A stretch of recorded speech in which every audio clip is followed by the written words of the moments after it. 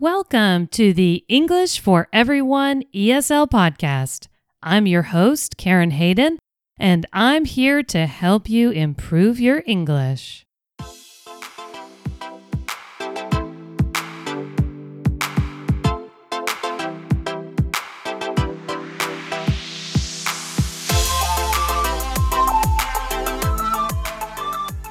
What happens when American children lose their baby teeth? Well, most kids believe that the tooth fairy visits them in the middle of the night. Learn all about this custom and how it may be different from other teeth-centered traditions around the world. Stay tuned.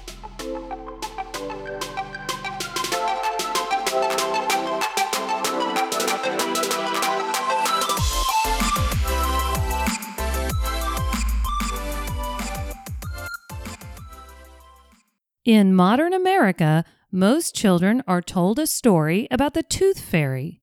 Parents usually say that when you lose a baby tooth, you should put that tooth under your pillow while you sleep. The story goes that in the middle of the night, the tooth fairy sneaks into your room and replaces the tooth with money.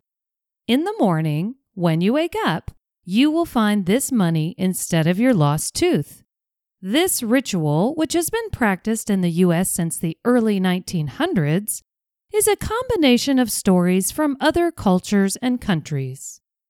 How much money does the tooth fairy usually leave? This number has drastically increased since I was getting money under my pillow as a child. I used to receive $1 or $2 or maybe only 50 cents. Nowadays, most kids get at least $5 per tooth, and many get 10 or 20.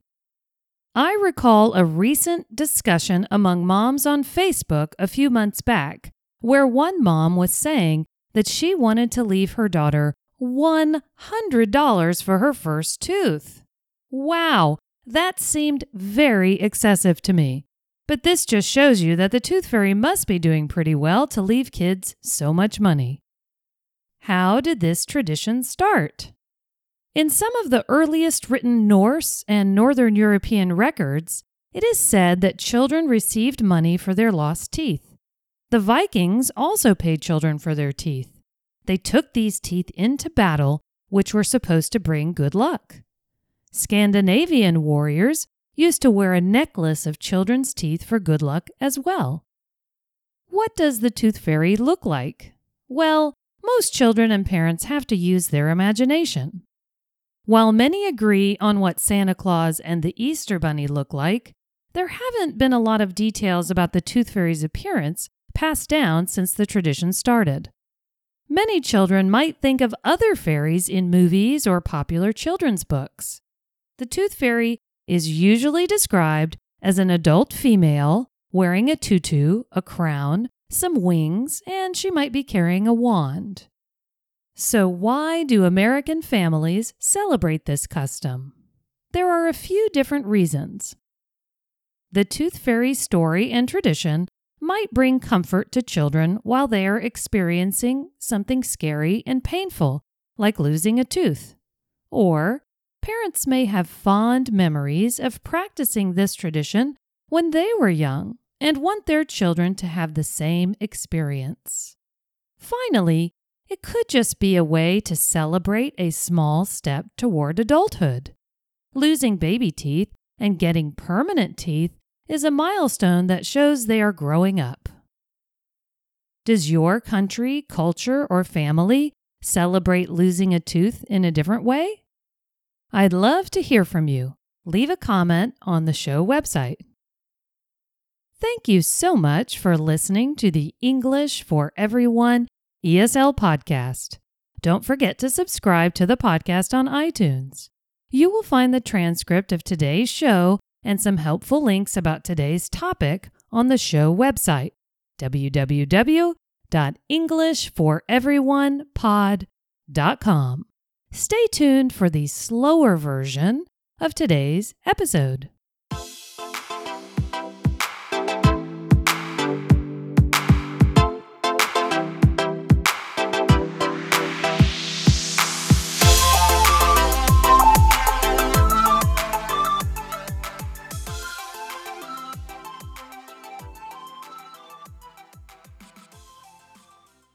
In modern America, most children are told a story about the tooth fairy. Parents usually say that when you lose a baby tooth, you should put that tooth under your pillow while you sleep. The story goes that in the middle of the night, the tooth fairy sneaks into your room and replaces the tooth with money. In the morning, when you wake up, you will find this money instead of your lost tooth. This ritual, which has been practiced in the U.S. since the early 1900s, is a combination of stories from other cultures and countries. How much money does the tooth fairy usually leave? This number has drastically increased since I was getting money under my own pillow as a child. I used to receive $1 or $2, or maybe only 50 cents. Nowadays, most kids get at least $5 per tooth, and many get 10 or 20. I recall a recent discussion among moms on Facebook a few months back, where one mom was saying that she wanted to leave her daughter $100 for her first lost tooth. Wow, that seemed very excessive to me. But this just shows you that the tooth fairy must be doing pretty well to leave kids so much money. How did this tradition start? In some of the earliest written Norse and Northern European records, it is said that children received money for their lost teeth. The Vikings also paid children for their teeth. They took these teeth into battle, which were supposed to bring good luck. Scandinavian warriors used to wear a necklace of children's teeth for good luck as well. What does the tooth fairy look like? Well, most children and parents have to use their imagination. While many agree on what Santa Claus and the Easter Bunny look like, there haven't been a lot of details about the tooth fairy's appearance passed down since the tradition started. Many children might think of other fairies in movies or popular children's books.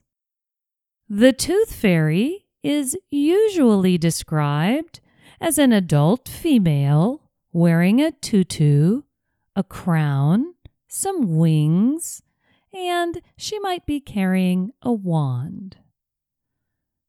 So, why do American families celebrate this custom?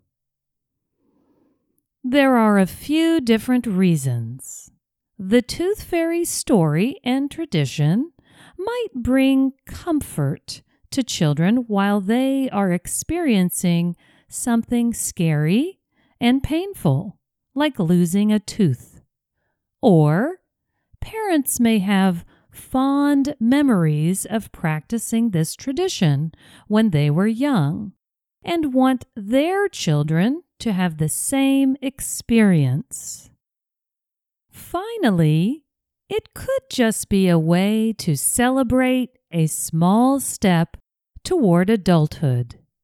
Losing baby teeth and getting permanent teeth is a milestone that shows they are growing up.